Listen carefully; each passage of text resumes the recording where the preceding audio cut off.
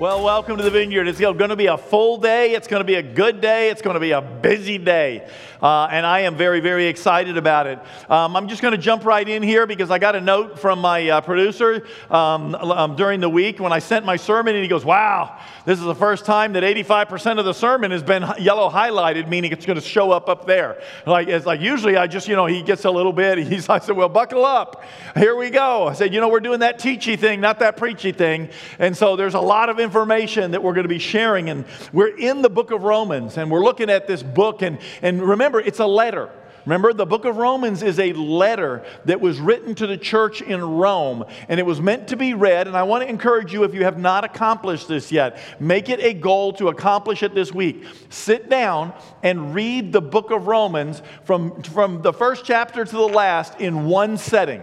Just so you get a feel for everything that Paul is attempting to do as he writes to the church in Rome, okay? Give that a shot and just see what it does for you, okay? But we're getting into this, and we want to look at this, okay? So this is our second lesson in this series. Last week we looked at Paul. We looked at who he was, what his accomplishments were. Was he qualified to write a letter that we should listen to? We discovered he's an apostle. That word apostle means sent out one or missionary. We recognize that it means that he had to have had an interaction with Jesus himself to be an apostle. And so we looked at a whole bunch of that stuff. It was great.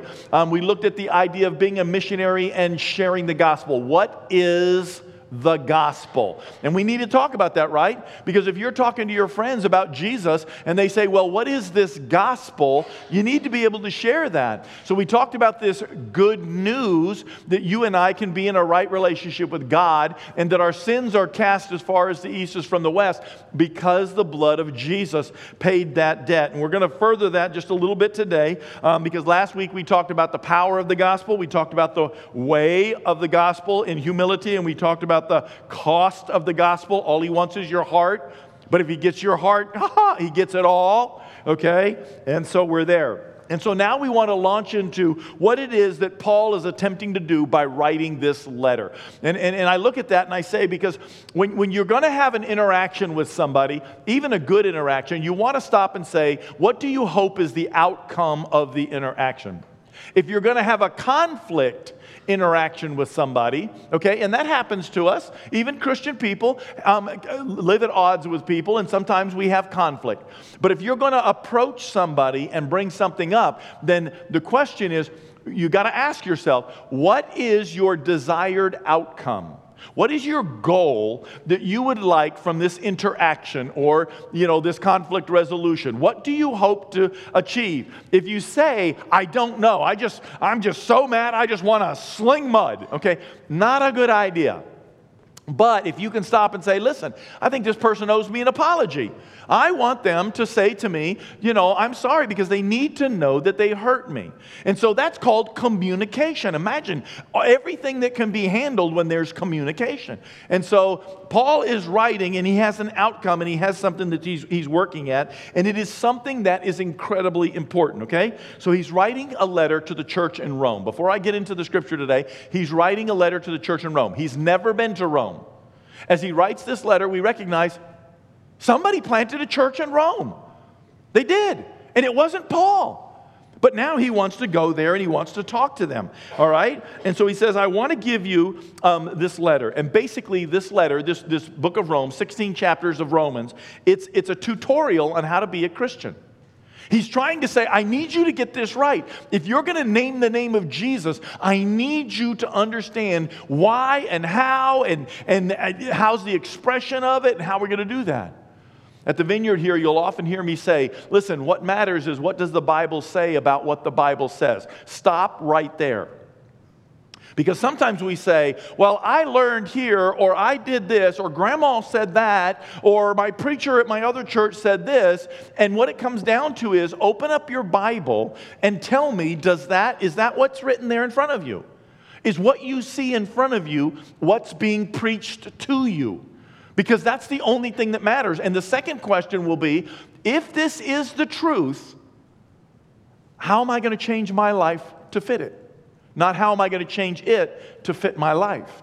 We have to stop changing Scripture and start changing our lives if we want the favor of God. And listen to me, I want the favor of God on you guys so bad. Okay, we talked about this last week. I want you to have some perizos. Okay, I really do. Listen, there's a couple here that I haven't seen together in church for quite a while. I'm talking about you. Okay, and so I was so excited when I walked in and they were here together. It's like, God, put some perizos on those. That's a Greek word that means abundantly more. John 10:10. Abundantly more than you could ask or imagine. And so that's what Paul is doing. Listen, he's giving a tutorial on these things. He's giving them a tutorial on the depravity of man. And he's giving them a tutorial on sin, on grace, on forgiveness, on mercy, and not being judgmental. He's giving them a tutorial on freedom from the law of Moses, capital L, capital M. Freedom from the law of sin and death. It's the same thing as the law of Moses. Freedom from the law. It's the same thing as the law of sin and death and the law of Moses. These are terms that are used for the 613 commandments that God gave to the children of Israel that they were attempting to follow. The core of them all is the 10 Commandments. But there's 613 actual commandments that they try to adhere to. And it appears that he desires to make sure that they perfectly understand their position before God. So Paul comes out of the, last week, we ended with the, I am not ashamed of the gospel because it is the power of God. Okay, we came out of that, and we're kind of coming into the, and then mankind rejected God. What was that all about? And so we're looking at that today. I believe it's kind of like Paul saying, I believe, but now I got to say some things you're probably not going to like. And remember, he's talking to a church, talking to a Gentile church in a community and a culture that is, they're pagan worshipers. And if you think we have it bad right now from the Super Bowl halftime show, did he just go there? I'm not touching it, okay, at all. I'm just saying, we don't understand an oversexed culture until you start reading Rome, Corinth, Ephesus, and some of these pagan cultures, okay? That's what the gospel was born as a light in a dark place too. And we need to grab a hold of that and understand that. And here's Paul. He's not trying to be popular. He is not interested in being popular. He wants to see people saved. And we don't always live or attend churches where people want to see people saved. Sometimes we see, what's going on is people want to be popular. They want to be famous. They want to stand on a stage. They want to stand in a light. They want people to like them. That's not the gospel. The gospel is about seeing people saved. And so let's get into Romans. I'm going to use this little book here that I keep teasing you about. We're going to be in chapter 1. We're going to start at verse 18, and we're going to read through to the end of the chapter. And we're going to look at this problem that's going on here. And I want you to look at this, okay? Because we're talking about the problem. And the problem of humanity that Paul needs to ground in people's heads after what we talked about last week is the depravity of mankind. And when I say depravity, I'm talking about the innate corruption of the human nature due to original sin. But I'm also talking about wickedness and immorality. Okay? So understand that as well. So in Romans chapter 1, beginning in verse 18, the scripture says, the wrath of God is being revealed from heaven against all the godlessness and wickedness of men who suppress the truth by their wickedness. Since what may be known about God is plain to them, because God has made it plain to them. For since the creation of the world, God's invisible qualities, and these are the invisible qualities of God that you can see anywhere you look, okay? These are the invisible qualities of God, okay? They've been there. Let's see. For since the creation of the world, God's invisible qualities, here we go, his eternal power and divine nature have been clearly seen, being understood from what has been made, so that men are without excuse. And what he's saying is, look around at creation. You can't miss the fact that there is a God. And we're going to jump on this, okay? So he goes on to say, for although they, mankind, knew God, they neither glorified him as God nor gave thanks to him, but their thinking became futile. Their foolish hearts were darkened. Although they claimed to be wise, they became fools and exchanged the glory of the immortal God for the images made to look like mortal men, birds, animals, and reptiles. Wow. They chucked out the real God and did that. It goes on to say, therefore, God gave them over to the sinful desires of their hearts, to sexual impurity for the degrading of their bodies with one another. Okay? And I believe, listen, I'm just telling you as you're reading that's heterosexual immorality. That's what I believe that is being talked about right there. Then they exchanged the truth of God for a lie and worshiped and served created things rather than the Creator who is forever praised. Amen. Because of this, God then gave them over to their shameful lusts. Even their women exchanged natural relations for unnatural ones. In the same way, the men also abandoned natural relations with women and were inflamed with lust for one another. Men committed indecent acts with other men and received in themselves the due penalty for their perversions. Furthermore, since they did not think it worthwhile to retain the knowledge of God, He gave them over to there's this word, depraved mind to do what ought not be done. They have become filled with every kind of wickedness, evil, greed, and depravity. There's that word again. They are full of envy, murder, strife, deceit, and malice. They're gossips, slanderers, God-haters, insolent, arrogant, boastful. They invent ways of doing evil. By the way, they disobey their parents. And they are senseless, faithless, heartless, ruthless. I just cannot imagine what brought him to put that there. Although they know God's righteous decrees that those who do such things deserve death, they not only continue to do those very things, but also approve of those who practice them. And there's the scripture. There it is right in front of us. They traded the truth of God for worshiping created things. The depravity of our minds is that we reject God who created us. We reject His law. We reject a natural understanding that only a creative design by a creator could have created this. We reject that, and then we fashion things and bow down and worship and make sacrifice to it. We can't do that, Paul's saying. And remember, he's talking about a pagan religion. He's speaking to the Romans who are occupying Jerusalem. And he is telling them, this is not the deal. I began to think about, this whole making gods for themselves thing. Now, these are the Roman gods, and it's just drawings is all it is. But these are them. You see Zeus up there. You see Poseidon up there. You see Ares up there, or Mars, whichever one it is, because the Greeks and the Jews, these translate back and forth, but they have different names for the same people. And so you see all of it. These are their gods. Remember, Paul said they fashion their gods from animals, serpents, birds, and human form. There's the gods that are human form. And then we look at cultures around the world. Let's just take a real quick spin. And then we look at cultures that create gods out of the animals and the birds of the air and things like that. And we say, well, hold on a second. And we've got like eagle spirits and we've got wolf spirits and we've got all of these spirits that are gods that we dance around, and we've carved it out of a dead tree. And Isaiah would say, man, you cut down the log, and half of it you cut up and you form and you make a little god and you bow down and worship it. The other half you cut up even to smaller and you throw it in a fireplace and you warm yourself and cook your dinner. What kind of people are you? But that's what we got going on. And then we go back to Egypt where Israel was for 472 years. And we look at, Ra, and we look at Anubis, and we look at On, and they just convoluted some things so they could be cool or something, or maybe they were trying to make a cartoon. But they made some. Or Pokemon cards, I don't know which it is, but there it is, okay? And so you've got these gods, and they're going to bow down, and they're going to worship them, and they're all over Egypt, the antiquity of Egypt. They're all over it. And then if you take a swing up through the east a little bit, you come to the Hindus, and then they've got a god. And it's like, what? How do you have a god with that many hands? Maybe she was pretty, but then you stuck all those hands on her. It's like, man, sass off to her and you're going to get hit 28 times. You know what I'm saying? It's like, do you know that the Hindus, that they have over 250,000 gods?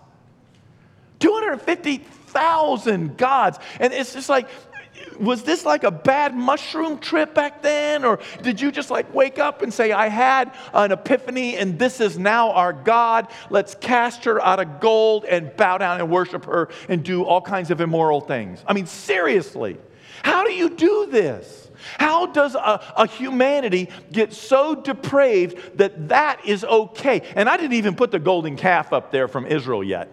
Well, I'm not going to anyway, but I mean, seriously, Moses has gone for 40 days and you're sweating the fact that you're out in the wilderness and you're like, hey, dude, make us some gods that we left in Egypt so we can party like rock stars. Seriously? And Aaron says, okay, everybody, give me your gold earrings, your jewelry. Come on, let's make a god. Let's have a party.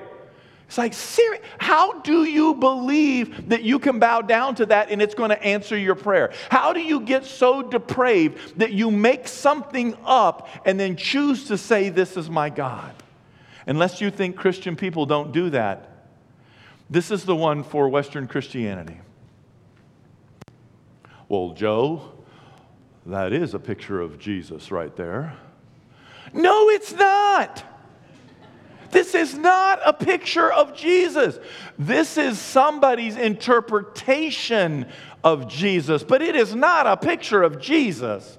Come on. I know for a fact that's not Jesus because there's a chance if you just turn him just right, he becomes Obi-Wan Kenobi. I mean, seriously, stop and think about it for just a second. And I'm not being sacrilegious because that is an image made after the fashion of man by men. And I'm telling you, that's an idol that's in the second page of my Bible, the first one I ever got, and hangs in houses all over America. And I'm not saying you're all going to burn in hell. I'm just saying the scripture says they fashion for themselves gods after the fashion of humans. Now, I know that that's an idol. I know that that is not Jesus. You know why? Because I have read my Bible. Okay? My Bible says, and yours does too, because there's only one. It says in the book of Isaiah 52 and 53 that there was nothing about our Savior that was comely, if I can use a King James word, that we should desire him at all. That is a good-looking man right there. I'm just telling you. I also know that that's not Jesus because I don't know about you, but that man is English. Well, Pastor Joe, how do you know that man's English? Look at his nose. I'm not kidding. If you're a person that studies anthropology, you look at that and you say, high forehead, sharp brows, angular cheeks, a very distinct nose. Yes, probably the Lord of Northmore Heather or something that we just painted up and put in a white, tablecloth. I mean, come on. Do you know that the Jews were in Egypt for 472 years? Do you know that? Can I convince you? Will you trust me? Nod your head like this. I can see you. Okay? Nod your head. They were in Egypt for 4. Did you know that Egypt is North Africa? Do you know that? Do you know the people of North Africa are a little different color than the people of Israel? Some of you are like, I'm not nodding until I know where you're going with this. We're about to make some other church our personal church. I'm just telling you, you take a group of people that started as a family of 70-some people, you send them down to Egypt where they stay for 472 years. And for 472 years, they all found husbands and wives that they did not bring with them. As a matter of fact, if you read the book of Exodus and the book of Leviticus, in Genesis, you will see that they intermarried some of the people from there because as they come out, Moses tells them in the law of Moses how to deal with the aliens amongst you that you've married and that they have to be willing. It's in the Bible. So there is a better chance that a depiction of Jesus, first of all, should at least be, are you ready for this? Jewish. I could stand alone on this stage in my belief, but I'm telling you the guy's Jewish. Okay, Jesus, he's Jewish. All right? I'm telling you that his family line, he can trace all the way back to 472 years in Egypt. So he's probably a little darker complected than I am.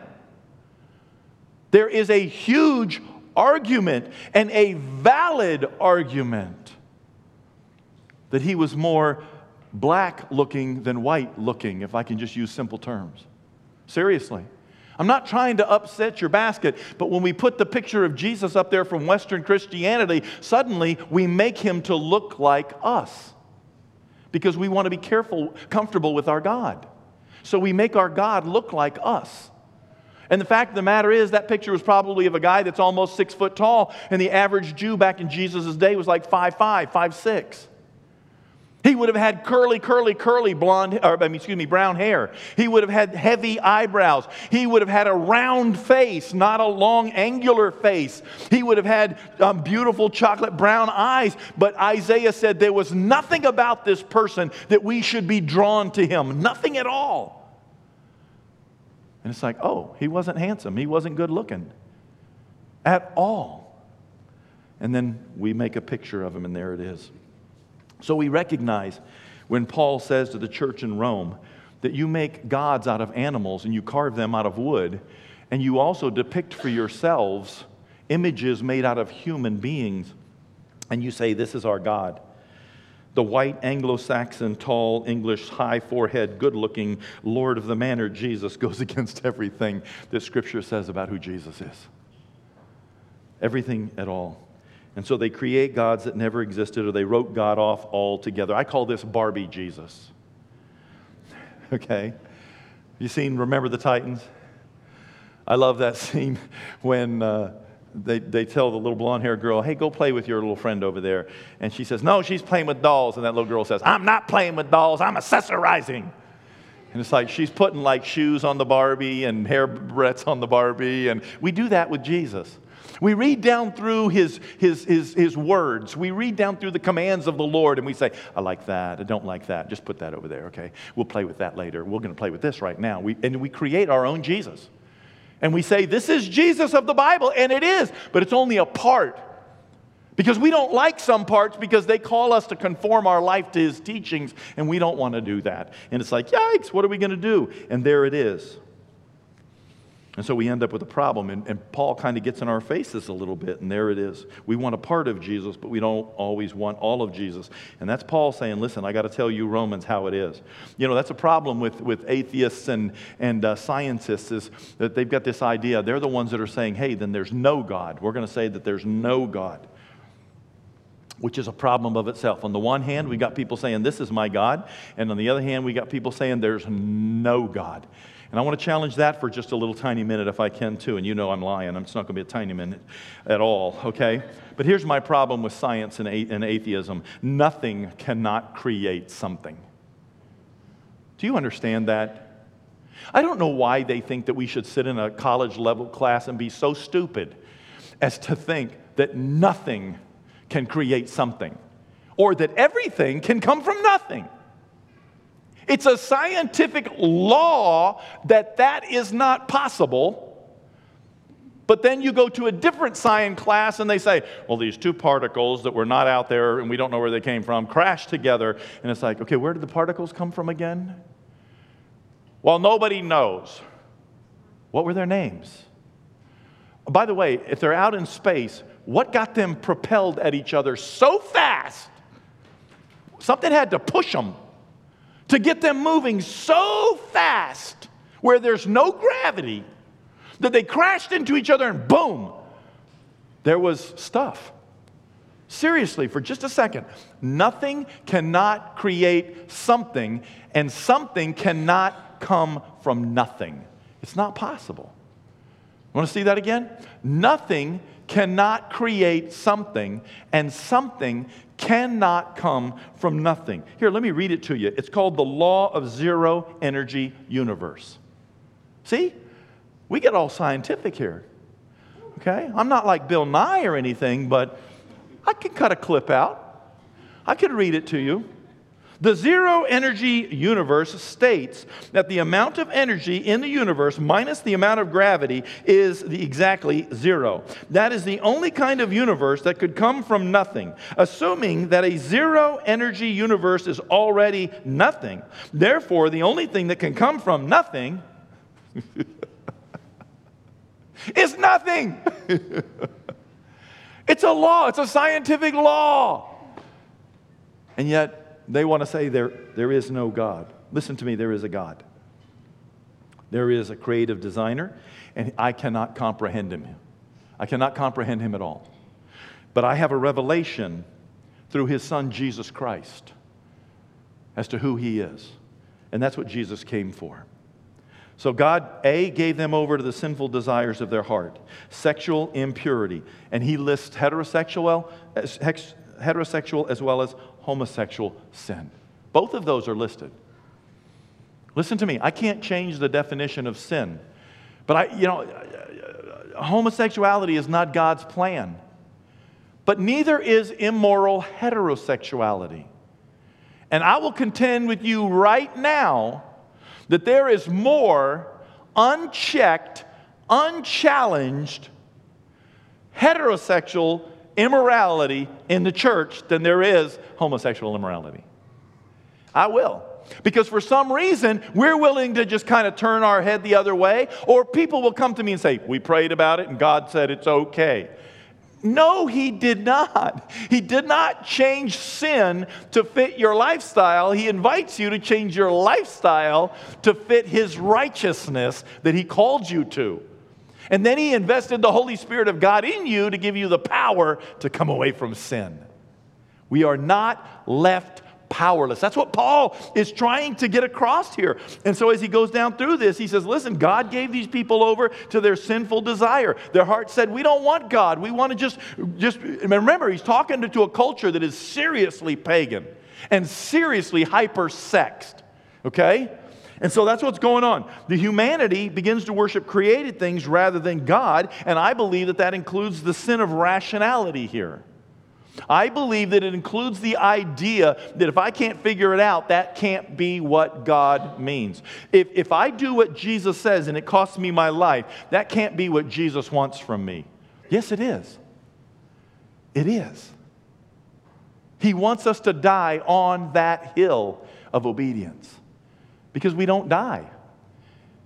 We don't die. We live forever. For me to live is Christ, to die is gain. We live forever.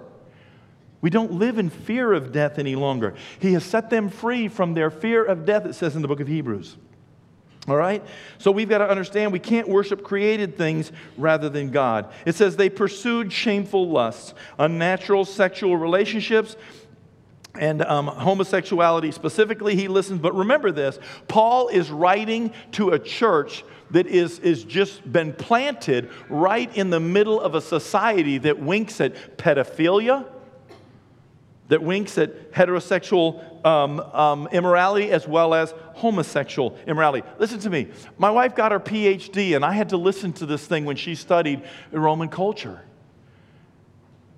I was listening to that as she was doing that. That's the culture that the church was planted in. So when we say, wow, things are getting really bad, listen to me. We're not as bad as they were in Jesus' time, but it's coming. The question isn't, are we going to throw rocks at people? It's, are we going to take the light and love people? They don't need rocks thrown at them. But somebody's got to stand up and say, hey, this isn't God's best plan for you. This wasn't the way God, wanted things to be. And guess what? Life's not always going to be easy. God does not want us living a homosexual lifestyle. God does not want us to live an immoral heterosexual lifestyle. If you cannot woo somebody into marrying you, God says you may not have sex with them if you're heterosexual. You are not an incomplete person if you never have sex. You just live in a society that says that you are. That you are incomplete if you do not have a vibrant, active sexual life. The history is full of people that did not. Because it wasn't the center of their culture like it is ours now. The last thing he says is their minds became depraved. Their humanity burns with every kind of evil and perversity. And he says they've been filled with every wickedness, evil, greed, and depravity. And then he explains it. They envy. Didn't Paul just drive a stake through all of our hearts when he listed this? The book of Romans was written that we might all understand that we are all sinners bound for hell. You envy. Do you envy your neighbor's house, his income, his job, his car? Huh? Strife, murder, I think we're kind of avoiding that one for the most part. But what about strife? Do you create strife at work? Are you the one that pulls somebody aside and says, you know what he did? Do you know what she did? Well, let me just stir things up here a little bit. Are you the one that kind of gets off on gossiping and creating divisions in the church? You know, in the book of Proverbs, the scripture says the person that sows discord is an abomination to God. An abomination. Wow. Man, I hate to think that that word's been used on me. And so we look at this. Envy, murder, strife, deceit. Only tell enough of the story to stay truthful, but get somebody to believe the opposite of the truth. That's deceit. See, it doesn't say lying, it says deceit. We're just not going to tell you the whole truth so you'll believe what I want you to believe. Okay? And what about malice, hurting other people? What about gossips and slanderers? And then, of course, God haters.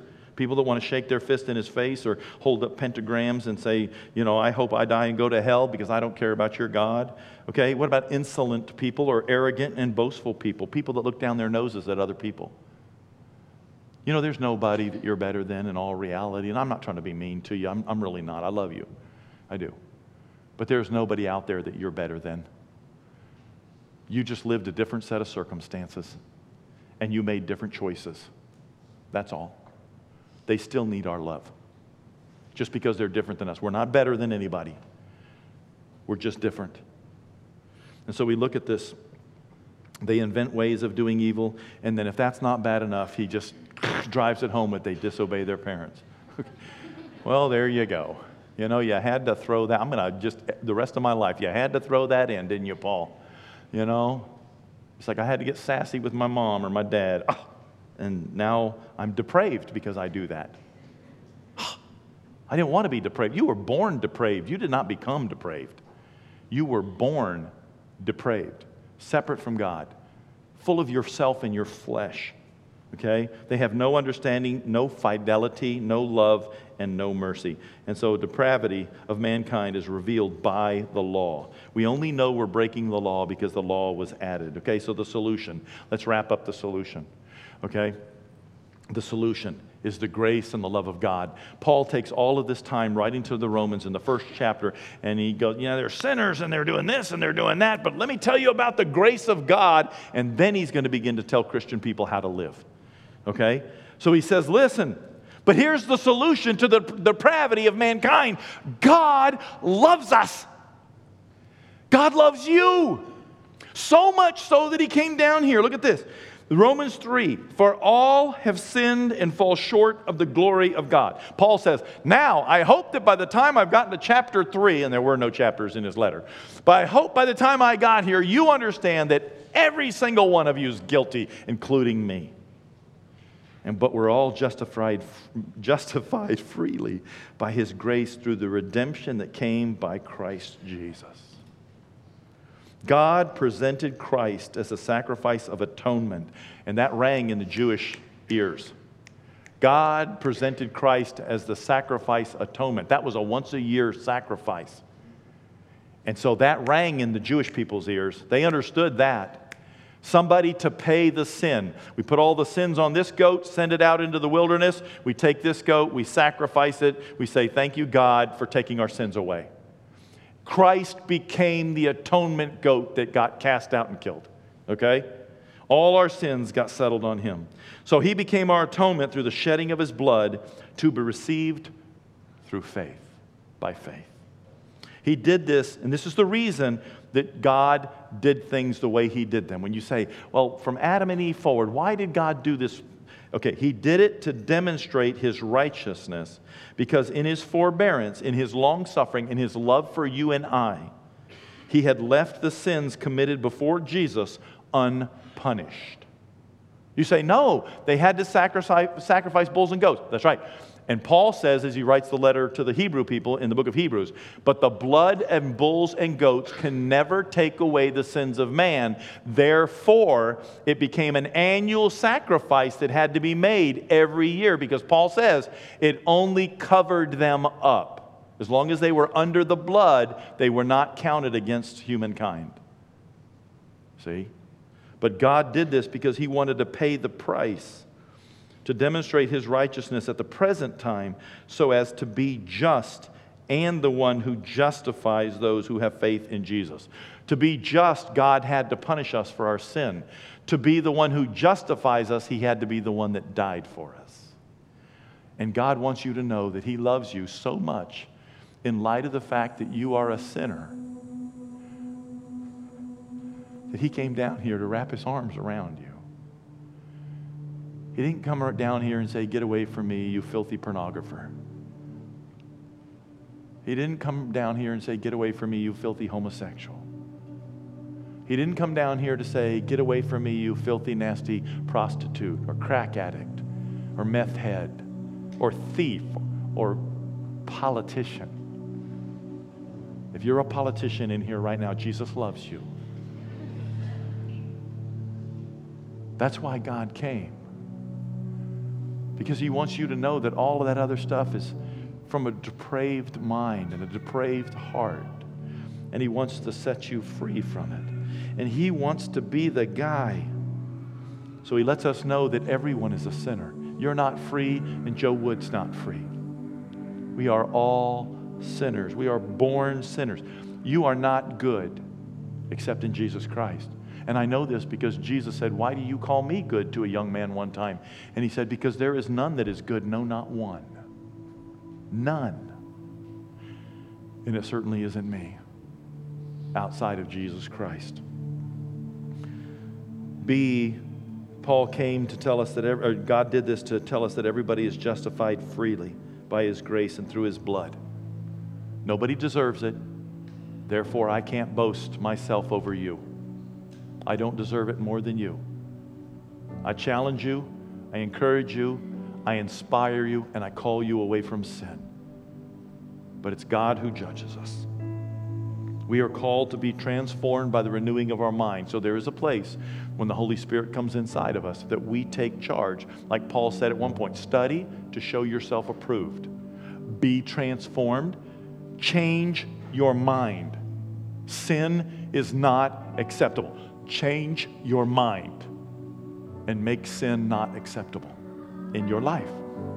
And then try to live in the grace of Jesus. He says, you do it. And then finally, he said, the scripture says, God did this to show us the depth of His love for you. Grace through faith. Romans 4 says, therefore the promise comes by faith, so that it may be by grace as a gift, and may be guaranteed to all of Abraham's offspring. Abraham's offspring are not Jews. Abraham's offspring are everybody.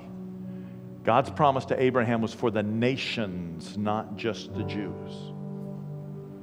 Not only those who are of the law, that means of His blood, but also those who are of His faith. They believed God, take Him at His word, and act accordingly. He is the Father of us all. Are you still carrying a burden that you were not created to carry? In your personal life, can you drive a stake in a time where you said, God, I'm a sinner. Please forgive me. I don't know how God does this, that, or the other thing, but I recognize the Holy Spirit stirring in my heart saying, this is the truth. And I need to grab a hold of it today. If you have never done that, we want to do that with you today. Because I'm here to tell you this more than anything else in the world. Jesus loves me, this I know. For the Bible tells me so. It is a letter from God about His love for us and His unwillingness to compromise on sin. So He paid the price. And He's waiting on you and I to surrender our lives to Him. If you've never done that, it's time today. That's why you're here.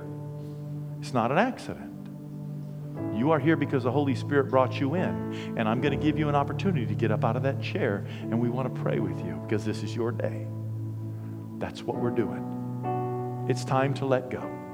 It's time to reconnect with a God that loves us. Are you carrying your shame? Are you carrying your depravity? Are you carrying your loneliness? Are you carrying your failure by yourself and nobody knows?